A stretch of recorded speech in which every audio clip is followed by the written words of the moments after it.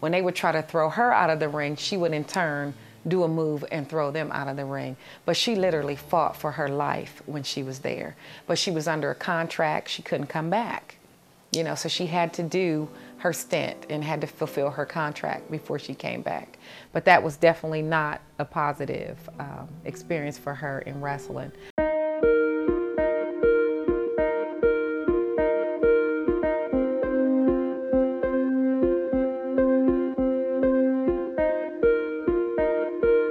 Hello, and welcome to another episode of Lady Wrestler, the story behind the story. This podcast expounds on issues explored in the documentary Lady Wrestler, the amazing untold story of African American women in the ring, which is now streaming on Amazon Prime Video. I'm Chris Bournet, and I directed the documentary. Lady Wrestler chronicles how trailblazing African American women like Babs Wingo, Ethel Johnson, Marva Scott, Ramona Isbell, and Kathleen Wembley integrated pro wrestling in the 1950s and 60s. As I record this episode on Saturday, August 7th, 2021, the Tokyo Summer Olympics are about to wrap up.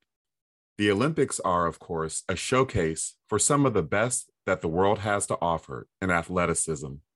Some history-making things have happened at this year's Olympics, including track and field athlete Allison Felix scoring her 10th career medal, the most medals of any woman in track history. And Simone Biles is now tied for the most career medals by an American gymnast. As much as we applaud these triumphs, the Olympics have also brought to light the darker side of sports. Biles, tennis player Naomi Osaka, and track and field sprinter Sha'Carri Richardson have all made headlines for their recent decisions to focus on mental health. This quote from a recent CNN commentary by African-American female journalist Lisa Respers France sums up the situation.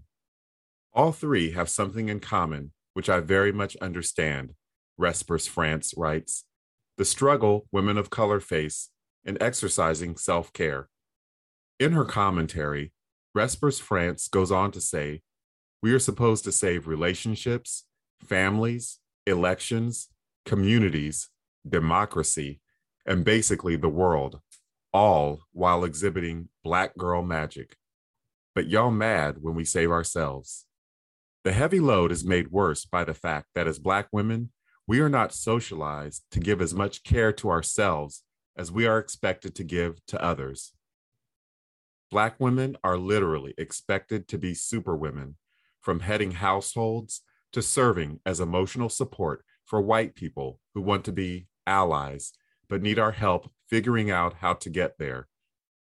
There is an added layer for Black women athletes who have to compete against more than just their opponents.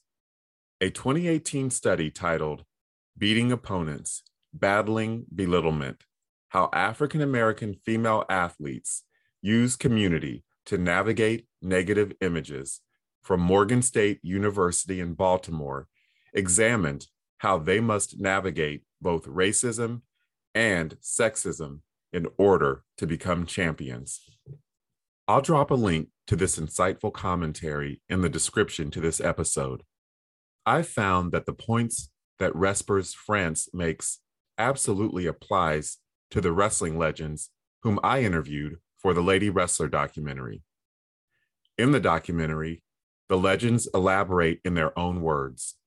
In this clip from Lady Wrestler, Ethel Johnson, who was posthumously inducted into the WWE Hall of Fame in April 2021, describes some of the racist encounters she endured during her wrestling career in the 1950s and 60s. You had to laugh when you didn't want to, and deal with people that you didn't want to. Like, for instance, there were lots of places we had to go and leave didn't even work, because they didn't want to let Black folks in there. Ethel Johnson recalls an incident in Springfield, Missouri, where she and other lady wrestlers took a stand against segregation. They wasn't going to let the Black people in. We kept seeing them turning them away because they said they didn't have facilities, because they wanted different bathrooms. I mean, don't have facilities, but we was there, and they kept turning them away because they were not gonna let the two races mix in there. But we left. We wound up packing our bag, leaving. That's one of the things that stopped them from doing that. Is that we said, well, you don't let them in, we're not gonna work because we're black. You looking at.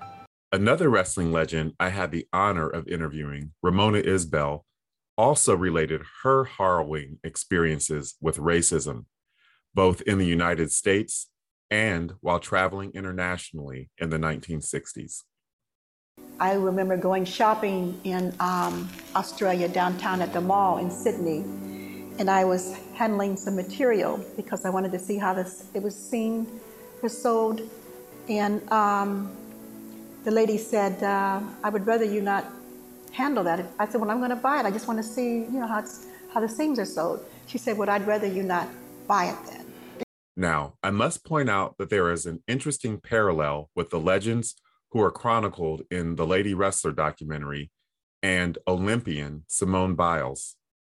Like the Lady Wrestlers, Biles is a native of Columbus, Ohio, which became the birthplace of women's wrestling during the sport's golden age in the 1930s through the 1950s.